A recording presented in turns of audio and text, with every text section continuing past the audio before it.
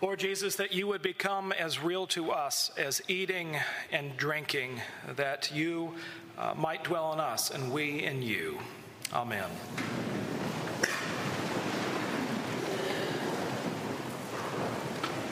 For the past few weeks, we have been walking through Jesus' Bread of Life discourse, where he says some astonishing things and makes some remarkable claims about who he is and what he has come to do.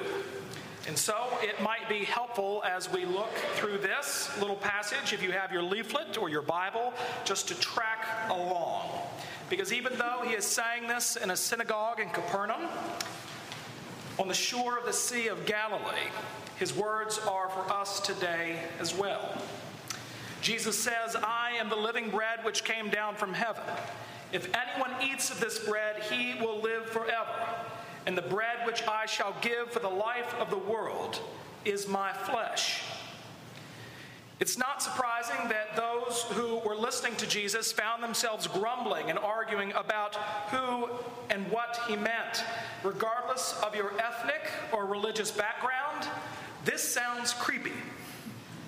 In fact, when the early church started to grow in the Roman Empire, one of the accusations against it that brought on much persecution was that the church was cannibalistic. These people eat someone's flesh.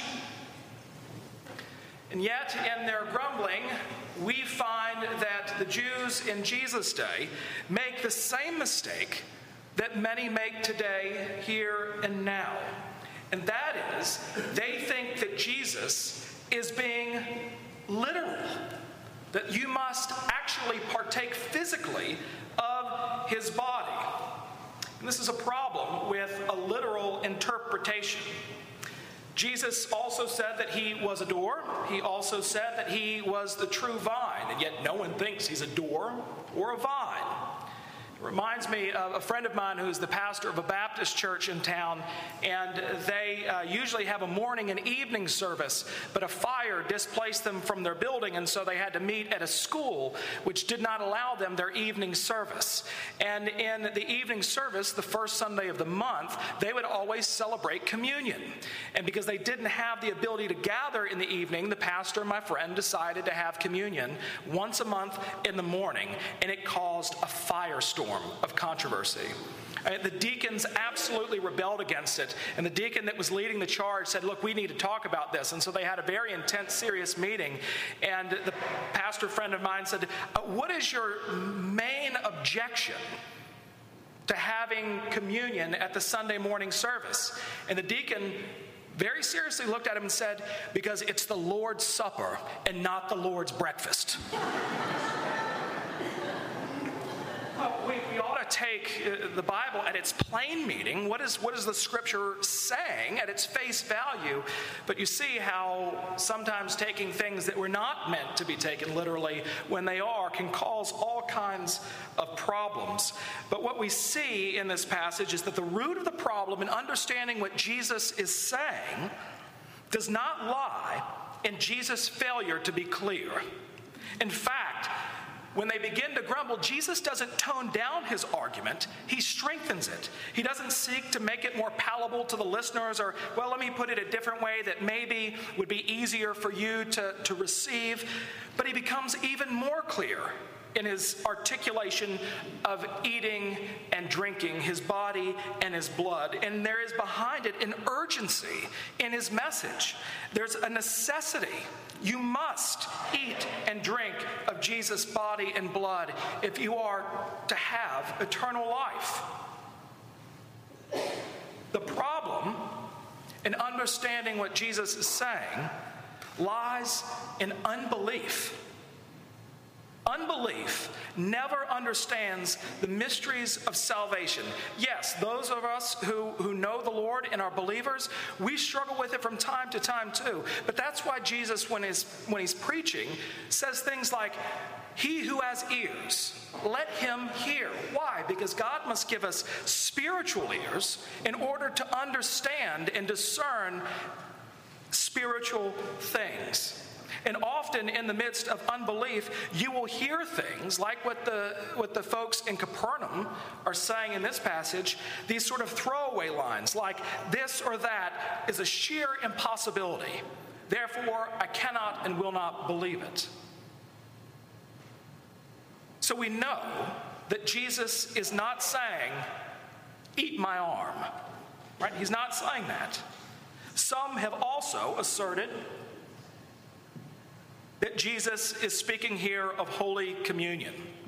Now, absolutely, Holy Communion gets a lot out of this passage, but we don't get Holy Communion out of this passage.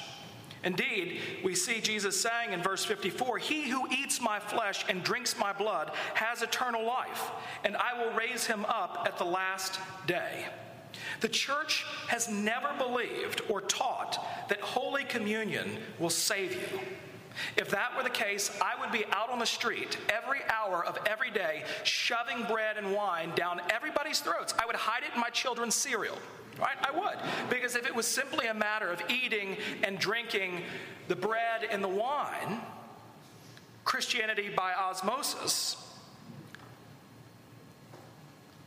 then it would be talking about Holy Communion. And yet, what Holy Communion does is it draws from this passage of Scripture, and when you come forward to the rail, you hear the words, the body of our Lord Jesus Christ, which was given for thee. Right? Remember that the body of our Lord Jesus Christ is what makes you whole. It's his blood which was shed for thee that preserves your body and soul unto everlasting life. And indeed, communion is a sweet and wonderful and mystical and spiritual feeding of our souls. But that's not what Jesus is talking about here. Yes, there are parallels, but he's not saying, just take Holy Communion and you'll be fine. What he's talking about, as he points to himself, is that he is the source of life. In the same way that we need food and drink to survive, Jesus is saying in order to survive in this world spiritually, you need me. One must eat this bread, not merely taste it. And to eat Christ as the bread of life means to accept, to appropriate him. In other words, to believe in him so that he begins to live in us and we in him. And this is what he's been talking about all the way up through the Gospel of John, up to this chapter of, for God so loved the world that he gave his only begotten Son, that he who believes in him will have everlasting life. What is it to be doing the works of God? That you believe in the one whom God has sent. So Jesus is saying that if you want life, if you want to find your hunger satisfied, you must find it in me and in my death and in my resurrection. To believe in Christ means to accept him as the crucified one. Apart from that sacrifice on our behalf, Christ ceases to be bread for us in any sense. And that's what he's talking about when he talks about drinking his blood. He's echoing the passage from Leviticus that says, for the life of the flesh is in the blood, and I have given it to you upon the altar to make atonement for your souls. For it is the blood that maketh atonement by reason of the life. The Bible, the Old Testament, believes that the life of the animal that would be sacrificed at the temple, or even the life of the individual, is in the blood. And so as Jesus dies for us on the cross, it's not just his blood being poured out on our behalf, it's his life that he's giving up. And this is what he says that he shall give, that Jesus gives himself up as a sacrifice that he willingly offers. Now, Jesus uses the vivid imagery of eating and drinking so that we would, in our minds, come to think of our own patterns in eating and drinking. I think it's kind of funny that earlier on in this discourse he says that man cannot live by bread alone. Well, that's all well and good, but you just try living without bread. Right? It doesn't happen. We need bread, we need drink in order to survive. And Jesus is saying that's exactly the point. In the same way that you need food for sustenance, in the same way that you need drink to survive, is how you need me. Carrying Jesus' words a little bit further into our own lives. All of us are eating and drinking on things in our lives to bring us some sort of satisfaction, because the bottom line is that we all hunger. And there's a lot of food before us in our lives, but we will often settle for something because it's what we know. It's what we're familiar with. Over the summer, I took one of my daughters down to New Orleans, and I had planned for us all these wonderful dinners at these amazing restaurants out. And one night we were there at K. Paul's, and I'm reading her the menu and telling her that you can have anything on the menu. Eat as much as you want. It's you, and it's free.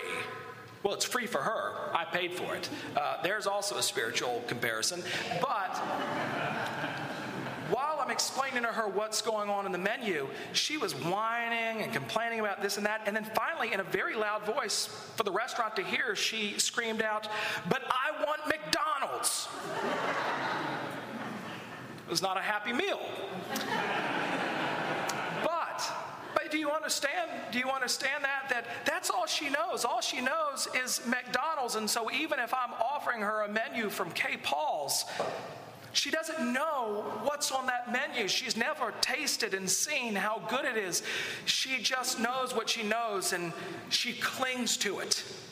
Even if told there's something better, something more delicious, something more nourishing than what you're used to. And oftentimes, because we're so hungry, we'll settle for anything. After a men's hike that our church did in South Carolina, we traipsed through the woods for over 30 miles in a weekend, and on the way home, we saw the first fast food restaurant we could find, and we veered off, and we just got it all. We got the meals, we bought those terrible apple pies. Maybe you like them, but we totally loaded up, and when we pushed back from the table, all of us looked at one another and said, "That was a mistake." And sure enough, it didn't satisfy us. It made us feel even more ill, but we were so hungry that we were going to get whatever was at arm's reach in order to satisfy our lives.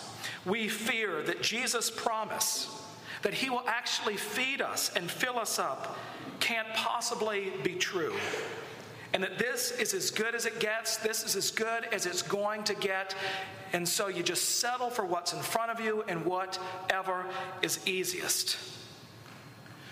But what happens when we feed upon Jesus? Well, one, salvation. He saves us. And I know that word has a lot of baggage, and a lot of people will try to avoid it. In fact, just recently in a magazine, The Christian Century, Craig Barnes, the president of Princeton Theological Seminary, wrote, "What I do not get is why the more theologically sophisticated a person becomes, the less likely she or he is to have any interest in inviting people to experience conversion."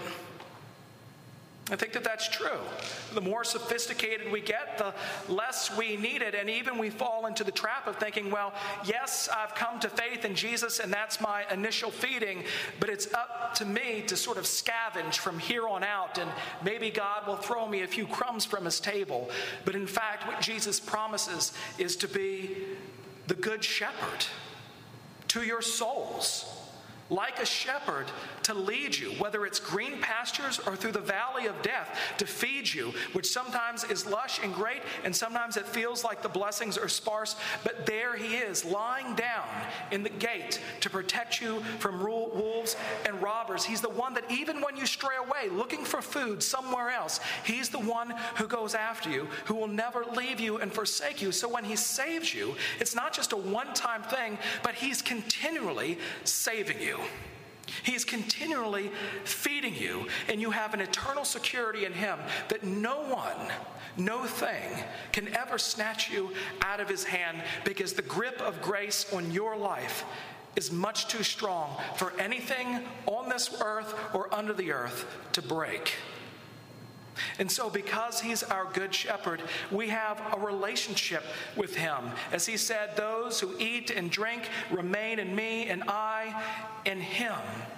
That it's a continual fellowship. It's a continual offering of him and dying in your life. You know, there's a sense in which people think eternal life begins the moment you die. So in this world, we just do the best we can, and when we die, we go on to our reward. Now that's true, in part. But what Jesus tells us in John's Gospel, chapter 10, is that I have come that they might have life and have it to the fullest. That if you want to exhaust life of its potential, if you want to have your hunger satisfied, you have to feed upon him. You have to look to him for your everything. And so, to paraphrase this passage, Jesus said to them, I most solemnly assure you, unless by a living faith you accept and believe on Jesus Christ, that you trust in his sacrifice, his broken body and shed blood as the only ground of your salvation, you do not possess everlasting life. That is the love of God shed abroad in your heart, salvation full and free and infinite. So this morning, have you committed yourself to Jesus Christ so that he has become as real to you as eating and drinking? Is he as real to you spiritually as something you can taste or handle? Is he as much a part of you as that which you eat? This morning, friends, the Lord has set a banquet before us in his Son, Jesus Christ. The bridegroom has come, and he knocks at the door of your heart. And by his life and death and resurrection, he has unbound us so that we might open the door of our hearts and that he might dwell in us and we in him. All are invited. He says, this I give for the life of the world. All are invited to this feast. And so will you come and feast upon Jesus and find wholeness and satisfaction in life, and he who is indeed meat and drink, the bread of life himself, Jesus Christ. Amen.